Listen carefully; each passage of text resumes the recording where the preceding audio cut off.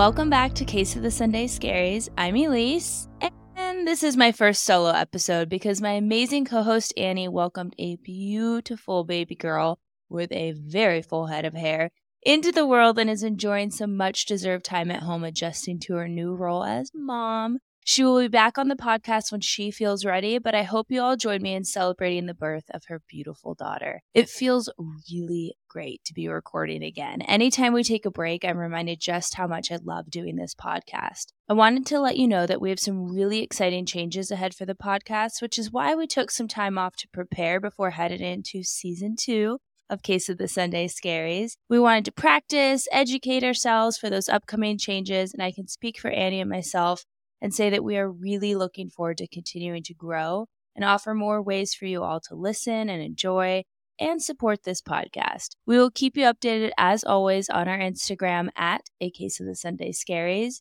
but that's enough of the business side of things. Let's dive into today's case.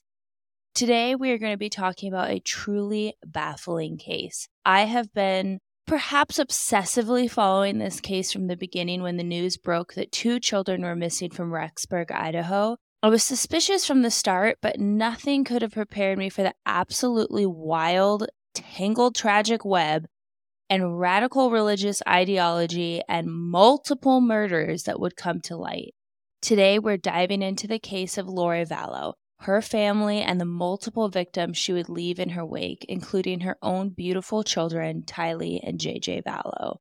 Grab your detective hats, guys, because in part 1, yes, this will be at least a 2-parter, we will be taking a deep dive into Lori Vallow's life and the other key players involved. I will warn you, this case can be a lot. There is a lot of people involved, and we are covering all the key players today. So grab a pen and paper, maybe a second cup of coffee, and let's dive in. Lori Noreen Cox was born June 26, 1973 in California to Janice and Barry Cox.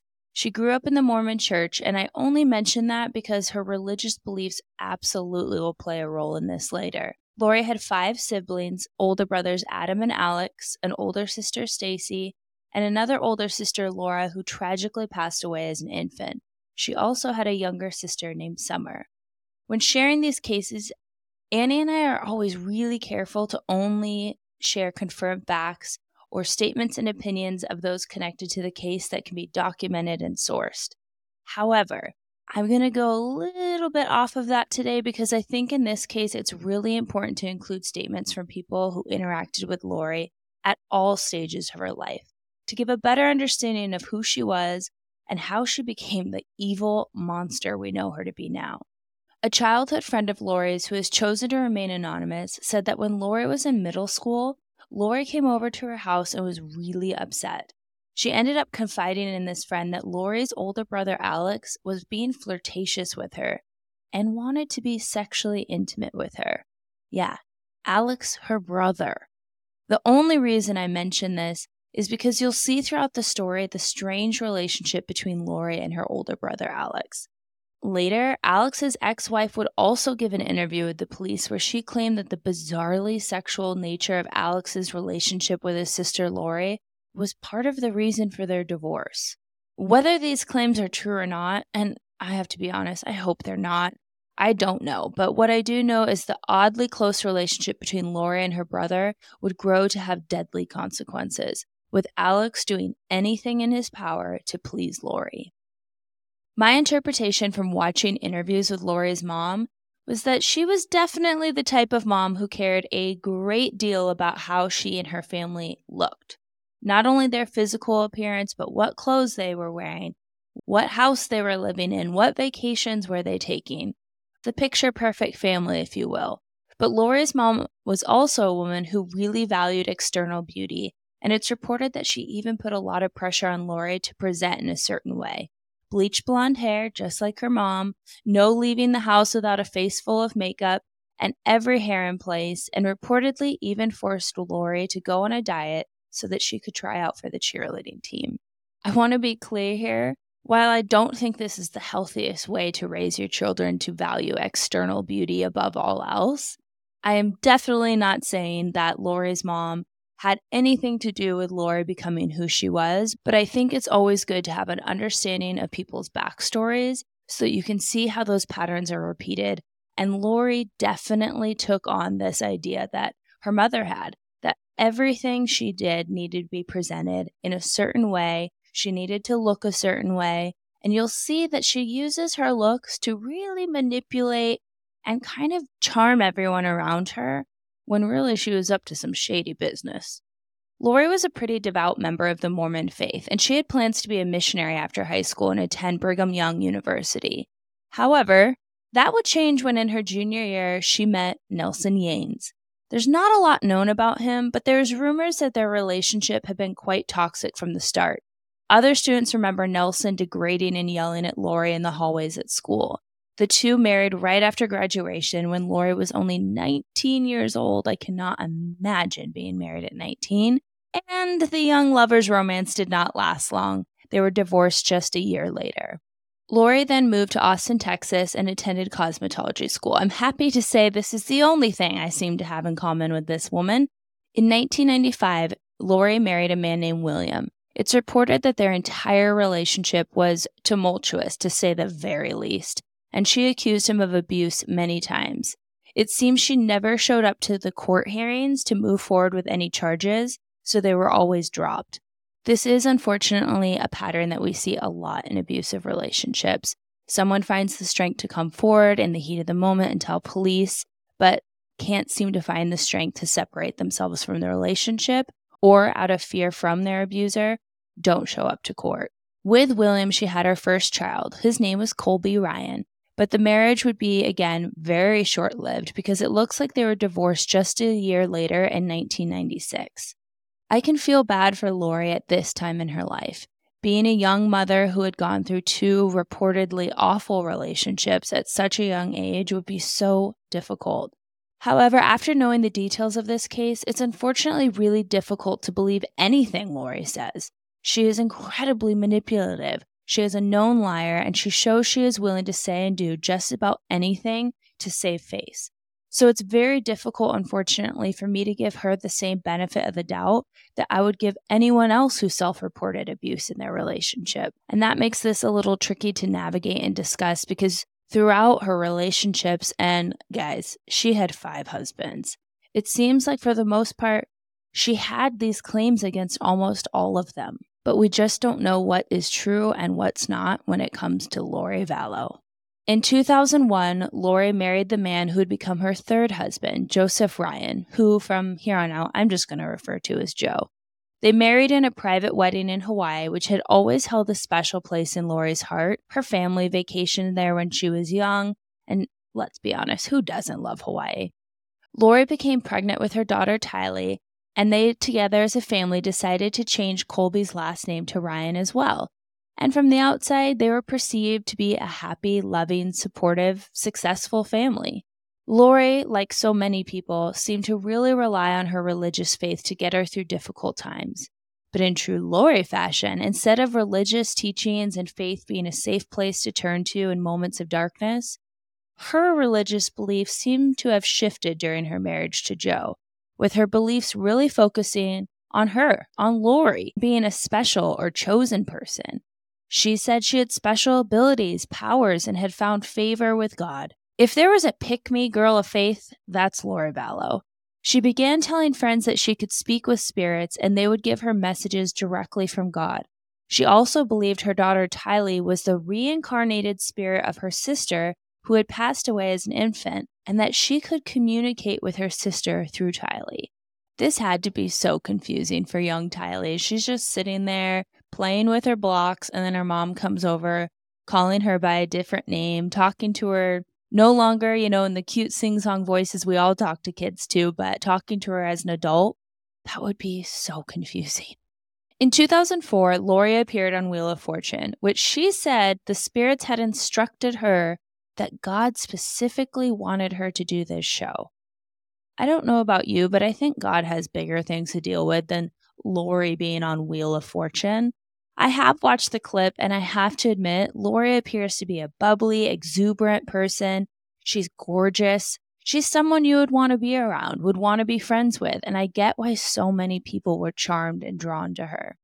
She won $17,500 on Wheel of Fortune, which probably only made her belief even stronger that she was, yes, receiving messages from God, that she was ordained by God to do great things. Remember how I said that Lori's mom put a ton of value into external beauty, and Lori seemed to really adopt this?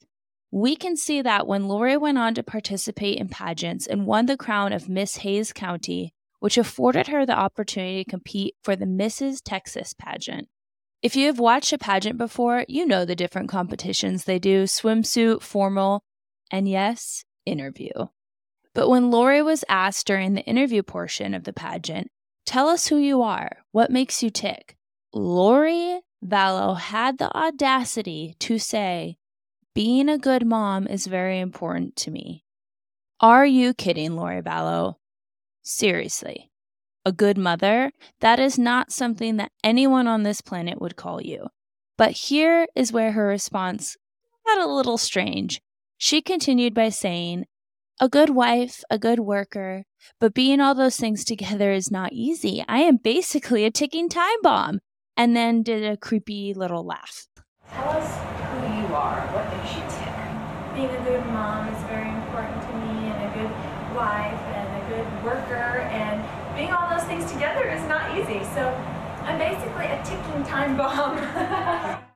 I am sure this is where the judges laughed, the other women in the room relating to the difficulties of raising children. But for me, this statement was chilling because she was a ticking time bomb. And when you know the trail of murders that would soon follow, it's just foreshadowing that nobody needed. After her short pageant career, the cracks in the picture-perfect marriage with Joe became apparent. Colby remembers that at first he really liked Joe, but as the days went on, Joe seemed quicker to lose his temper, and Colby seemed to be the focus of that anger. In a Dateline interview, Colby said he went out of his way to make a point when he would spank me, and weird things like little hits on the head. He thought it was funny. He then, in a quiet voice, said he was sexually abusive as well. Lori filed for divorce from Joe Ryan and moved out on her own. The details of their divorce agreement were pretty interesting. In addition for child support for Tylee, it was determined that Joe must take out a life insurance policy on himself that would name Lori as the executor of the trust and Tylee as the beneficiary. I have seen it reported that the life insurance was between $65,000 all the way to $150,000. It's reported different in different articles. But either way, she had something to gain if Joe Ryan was not around any longer. So what's Lori to do now that her and her successful husband are no longer together? Well, she had her niece Melanie, just 15 at the time, come move in with her to help raise her children. I only point this out because Melanie will come up later in this case, and it's important to know that she was very close to Lori at a very vulnerable time in her life. Melanie had grown up in a really unstable household, and her mother, Stacy, Lori's sister, had passed away when she was just a young girl. Melanie would look up to Lori as almost a motherly figure at the time when she probably needed it the most. But what did Lori need? A man. Lori always seemed to need a man in her life. Enter Charles Vallow, husband number 4. No one is perfect, but Charles Vallow seems like a really great catch. He was handsome, intelligent, and successful man, and the couple married in Vegas shortly after they started dating. Charles wanted a happy life, and you know the phrase, happy wife, happy life. So he was quick to convert and become a member of the Church of Latter-day Saints to appease Lori's desire to have her entire family involved in the church. In 2006, the same year that she had married Charles, Lori filed charges against her former husband, Joe, saying that he had sexually abused both Colby and Tyler, and a bitter and long custody battle ensued. Tylee denied when the court-appointed professionals interviewed her that her father had ever been sexually abusive to her. But as I said earlier, Colby still swears to this day that this happened. I don't really know what to make of this, and I absolutely will not say if it happened or not because Joe Ryan is not here to defend himself, and I won't make an accusation against someone who comes forward with sexual abuse claims. That's just not my place. I will say that the court system, detectives, and psychologists did not find any evidence that Tylee was being sexually abused. However, that does not mean it did not happen. I'm just sharing their findings. However, during the counseling sessions with Lori and her children, the counselors did note how deeply religious Lori was, and that she had even told them about her ability to talk to spirits and ghosts, and that she was able to receive messages directly from God. Now, I grew up in a fairly religious home. I believe in the power of prayer and that there is more to life than what we can see. Many people believe that God or a higher power has a plan for their life. But I have to say, I would find it a bit alarming if I was a mental health care professional when someone starts talking about going beyond these accepted doctrines and saying that they can talk directly to ghosts and spirits and are hearing voices and able to communicate in a conversational way with God. That would be a bit alarming, would it not? One psychologist noted in her statement to the court that Lori had mentioned that death would be an option before returning Tylee back to her father. Again, alarming, but I don't know if it's only alarming to me now because I have the gift of hindsight. Because if Tylee was sexually abused, or if Lori believes she was, I can imagine any mother bear making these type of statements because you'd want to protect your children at all costs. Here's where creepy brother Alex comes back into the story. Lori obviously was very upset about the court's ruling in Joe's favor and called her brother Alex. On August 5th, 2007, fun fact, that's my birthday, but this isn't about me, Alex headed from his home in Phoenix to Texas to play protective big brother and come to the aid of a desperate Lori. This was not just some random day. Oh no. This was the first court-appointed supervised visit that Joe would have with his daughter. He had not seen Tylee in months. She had been kept away from him by Lori while the court proceedings were going on. When Joe left the facility where the visit took place, Alex was waiting for him in the parking lot. Alex approached him and was being verbally combative before saying, "You know what you did, and this is for my nephew," and tased Joe in the shoulder. Like, who's just carrying around tasers? Joe runs away from Alex, who chases after him and then tases him again in the back, and Joe crumples to the ground. Joe cried out to onlookers to call the police, and Alex fled back to his vehicle. Alex was charged with aggravated assault with a deadly weapon, but was only sentenced to 90 days in jail. 3 months for tasing someone multiple times and crossing state lines to do that. You would think he would have gone away for a lot longer. In early 2008, Joe was leaving the visit facility with Tylee and the person supervising their visit. And Joe noticed that there was trucks following him. He called the police and they escorted Joe, Tylee, and the supervisor back to the facility. But obviously everyone was very shaken up.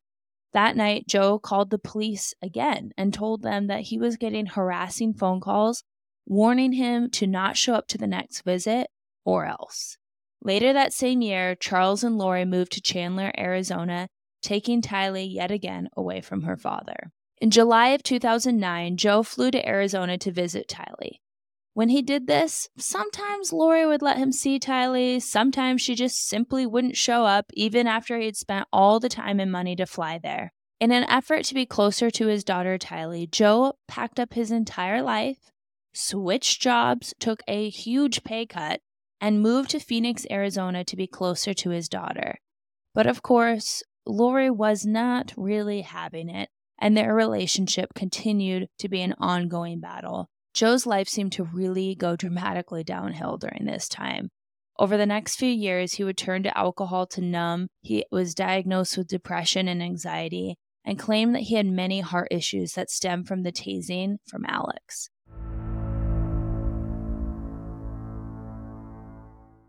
Lori's husband, Charles, had a sister who had a daughter. I know, are you following along with me?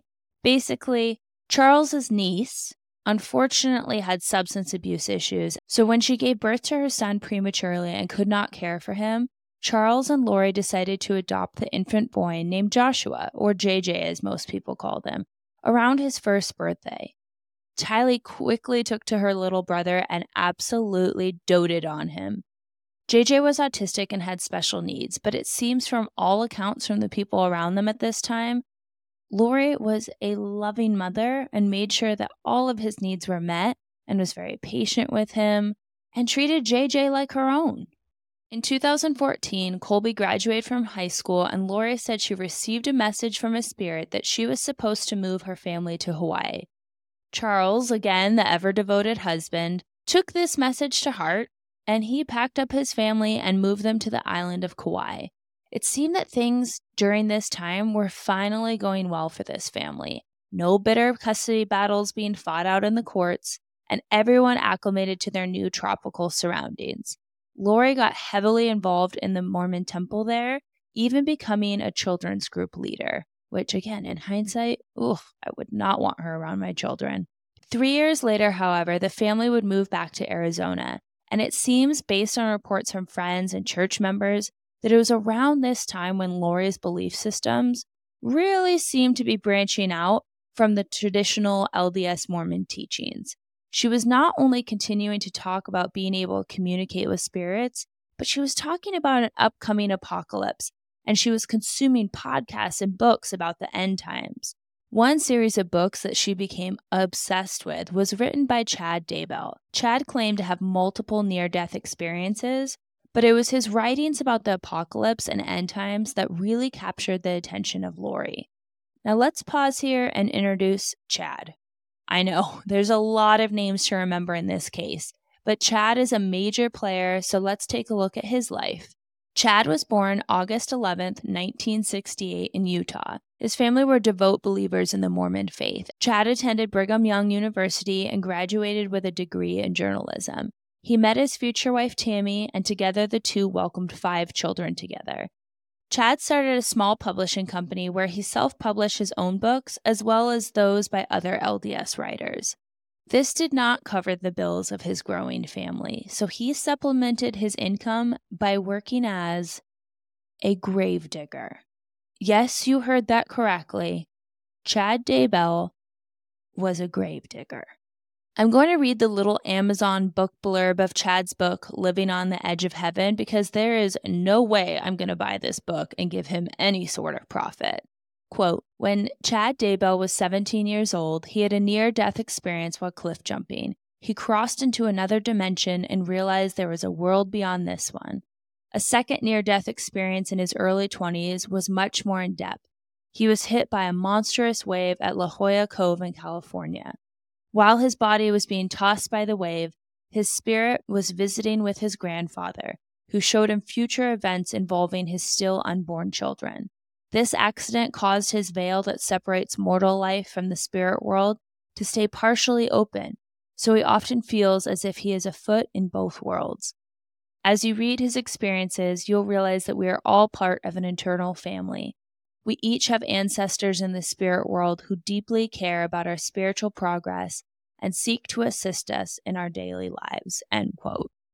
Chad went on to write 25 books. Many of them focused on end times and what he was told would happen before the second coming of Christ. We'll get back to Chad, but for now, we have to travel back to Arizona because in April of 2018, John Ryan's neighbors noticed a foul odor coming from his Arizona apartment. Remember, this is Lori's third husband and Tylee's dad. Neighbors called police to have a welfare check done, and sadly, Joe Ryan was found dead in his bed. His body was badly decomposed. Lori had a very bizarre reaction to finding out from the police that he had passed away. She didn't call or notify his family. She just went to the apartment, collected the belongings that she wanted, and then let his body sit in the morgue unclaimed. When Joe's sister came to visit Lori and Tylee after finding out about her brother's passing, Lori was even bold enough to tell his grieving sister, "The world is better off without Joe Ryan." The audacity. Again, there are very serious claims against Joe from Lori, but this is still his sister you are speaking to. But lucky for Lori, she did get that life insurance money, which was in her underage daughter's name. So basically, it was Lori's. Unfortunately, Joe's body was so badly decomposed that it was hard to find a cause of death. However, the coroner did believe he had died of a heart attack, and his body was cremated. It would make sense if Joe died of a heart attack, right? We talked about how he had been under a ton of stress the past few years during this custody battle, having allegations, very serious allegations of sexual assault to his daughter on his name, and moving to Arizona, packing up his life, taking this pay cut, being tased by Alex. Like, these are all things that would cause a lot of stress to your body. I do want you to keep in mind the ruling of heart attack, though, because while I have an admittedly far-fetched theory, in this case, truth really is stranger than fiction, so I'm going to pose that theory a little bit later. But I do want you to hear a clip of how Lori Vallow spoke to other church members about Joe Ryan. I'll just start by saying that I am a personal witness of the resurrected Jesus Christ. I am his advocate and I am his friend, and he is with me. I know him, and it was a hard road to get to know him. It's not an easy road, but it's everything that I chose in the premortal life that I sat down with him, and we discussed what I would have to do to get to this point. I knew everything I was going to do, and everybody agreed, and I made covenants with all of these people that they would play these parts in my life so that I could be here at this time. And it's a very important mission. It's something that I signed up for, so I blame no one but myself for what has happened in my life. When people hear my story, they're like, can't believe that you did that, can't believe you lived through that, can't believe that you're still here. But I have had some wonderful experiences. I have been ministered to by the angel Moroni. I have seen him.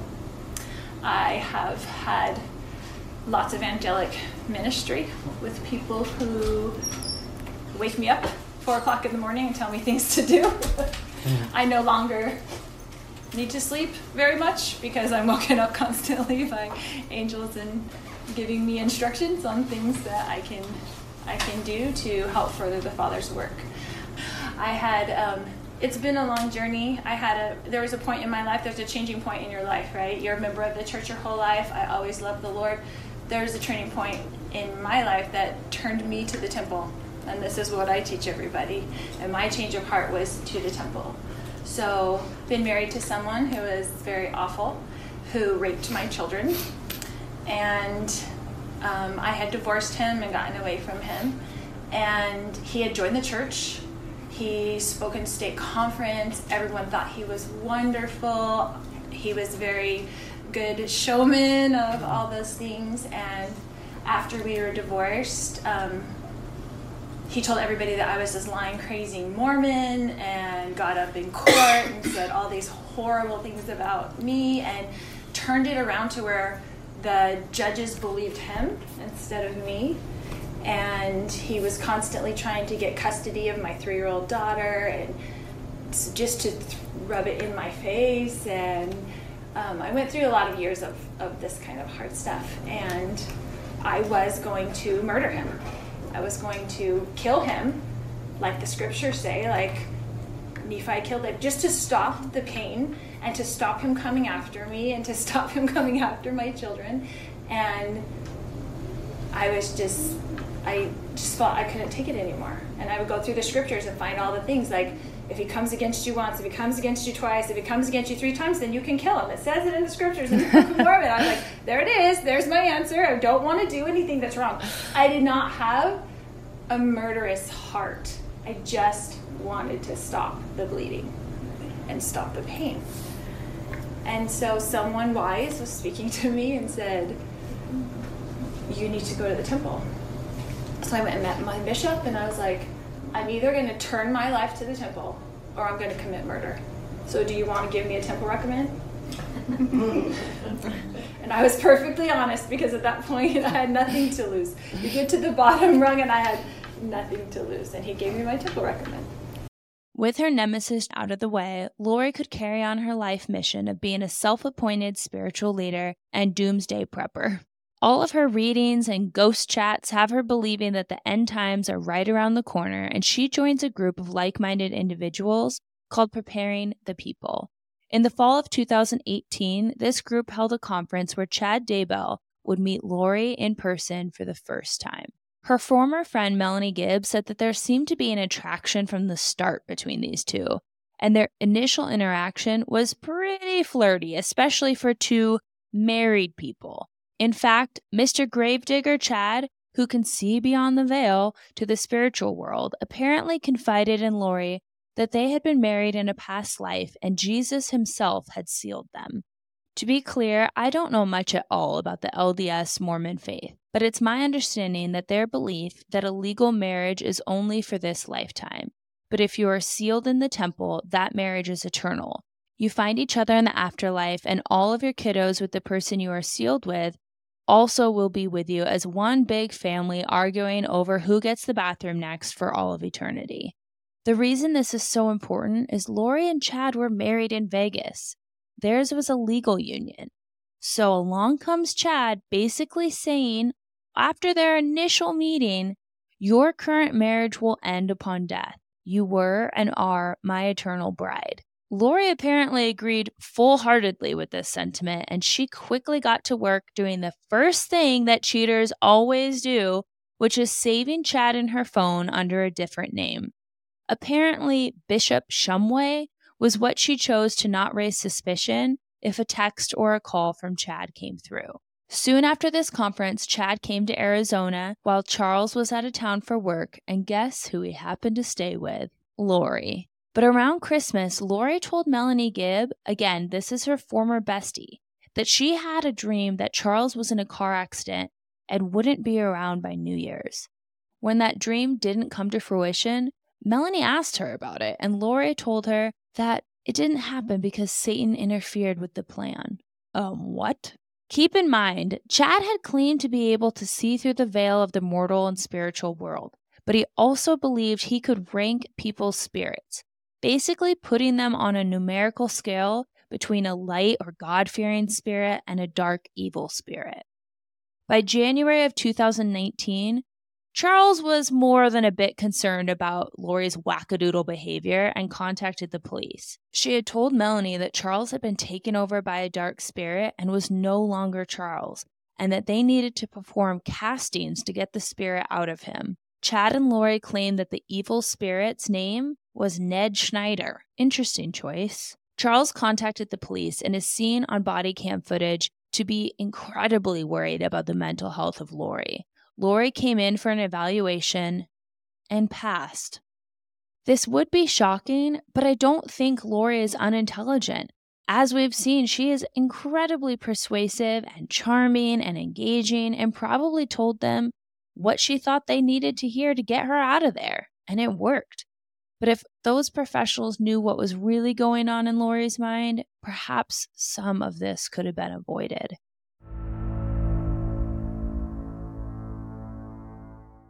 In February, the day after Valentine's Day, Charles filed for divorce from Lori. I read through the initial court filings, and I think it gives a very clear picture of what Charles was up against with Lori.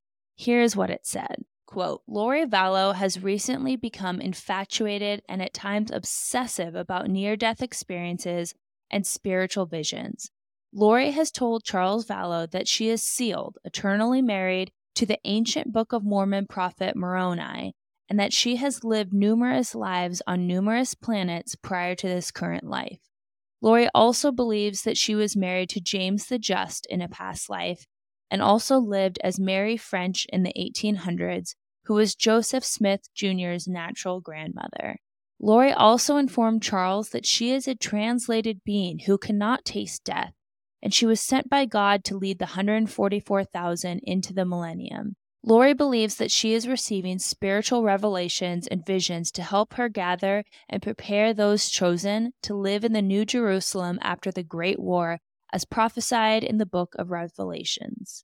On January 29, 2019, during a phone conversation between the parties and after their physical separation, Lori informed Charles that she was a god assigned to carry out the work of the 144,000 at Christ's second coming in July of 2020, and that if Charles got in the way of her mission, she would murder him. The next day, Charles was on a business trip in Houston, and during another phone conversation, she kept referring to Charles as Nick Schneider instead of Charles's name. Charles asked who Nick Schneider was, and Lori told him that Nick was Charles's real name because Nick had killed Charles and taken his identity.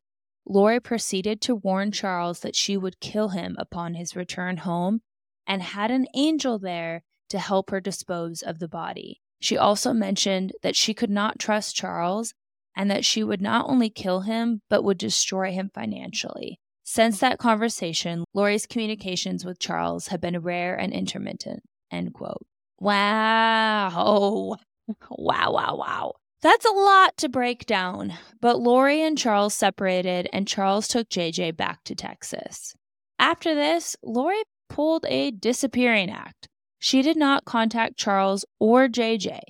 Later, it was discovered that she was in Hawaii doing Lord knows what for 58 days. 58 days, she did not have any contact with her adopted son, JJ. Ugh, this woman. But I guess I do know what she was up to. She was flirting and carrying on with Chad Daybell. Chad had searched on the internet for June 26th star sign, which is Lori's birthday, and are Cancer and Leo compatible? I cannot make this up, guys. Now, I'm not going to fault you if you meet a new person in your life and you're like, let's see. I have done this myself. However, this man says he believes so strongly that he was sealed to Lori in previous lifetimes, but he needed to just do a quick double check about their astrological sign compatibility. It's absolutely ridiculous. But by April, Charles really thought he could save this marriage, that maybe this was a mental health crisis that he could help, and he decided to stop the divorce proceedings. He did, however, put some safeguards in place. He contacted his sister, Kay Woodcock, who is JJ's biological grandmother, and without Lori knowing, he made Kay the beneficiary of his $1 million life insurance policy. In June 2019, Lori and Charles moved back to Chandler, Arizona. But Lori didn't stop communicating with Chad. No, she was contacting him this entire time. And sometime during this move back to Arizona, Lori told Melanie Gibb that Tylee, her own daughter, had also gone dark. Charles suspected that Lori and Chad were having an affair. He had been questioning and pestering her about this for weeks, and he had had enough. So on July 1st, he tells Lori he's going to fly to Idaho to talk to Tammy Daybell, Chad's wife, and let her know what the heck was going on between their spouses. This would prove to be a fateful mistake for Charles, because just 10 days later, a 911 call would come from inside the home Charles and Lori shared. That call was placed by her brother, Alex Cox. 911, where is your emergency? It's at 5531 South Four Peaks. I think it's Four Peaks Lane, I'm not sure. You need Yes. police or paramedics? Both. I mean, police and an ambulance. What's the emergency there? I got in a fight with my brother-in-law and I shot him in self-defense. Okay, let me get the medics on the phone. And is he hurt or is he alive or? Yeah, there's blood. He's not moving. How long ago did this happen? A couple of minutes. Fire department, what is the address of the emergency? 5531 South Four Peaks. And is that a house in Chandler? Yes. And what is the emergency? I shot my brother-in-law. Okay, what part of his body is injured? In the chest. Okay, is he awake and responsive or unconscious? Unconscious. Okay, is he breathing? I can't tell. Okay, are you willing to go over to him and check? Okay, do you just let me know if you see his chest going up and down? How old is he? It's not moving. He's 60. Okay, and are you wanting to start CPR? No, I don't know how to do that. I can walk you through it. Okay. And what I want you to do is you're going to put one hand in the center of his chest. Yeah. The other hand's going to go right on top of it. Okay. You're going to interlock your fingers, keeping your arms straight, and you're going to press down hard and fast into his chest. You're going to go 2 inches down and fairly quickly. 1, 2, 3, 4, 5, 6, 7, 8, 9, 10. Making sure his chest goes up between each compression. Where's the gun now? It's in the other room. Just keep going with those compressions. Petey, did you have any other questions? Yes, what's your name, sir? My name is Alex. Last name is Cox, C-O-X. What's his name, your brother-in-law? Charles Vallow. And that is where I'm going to end today. I know it has been a lot of information. I want to give your brain a chance to process all of the characters in this tangled web, but trust me when I say this is going to get even darker. I hope you will join me next Sunday for part 2 of the Lori Vallow saga. But as always, until then.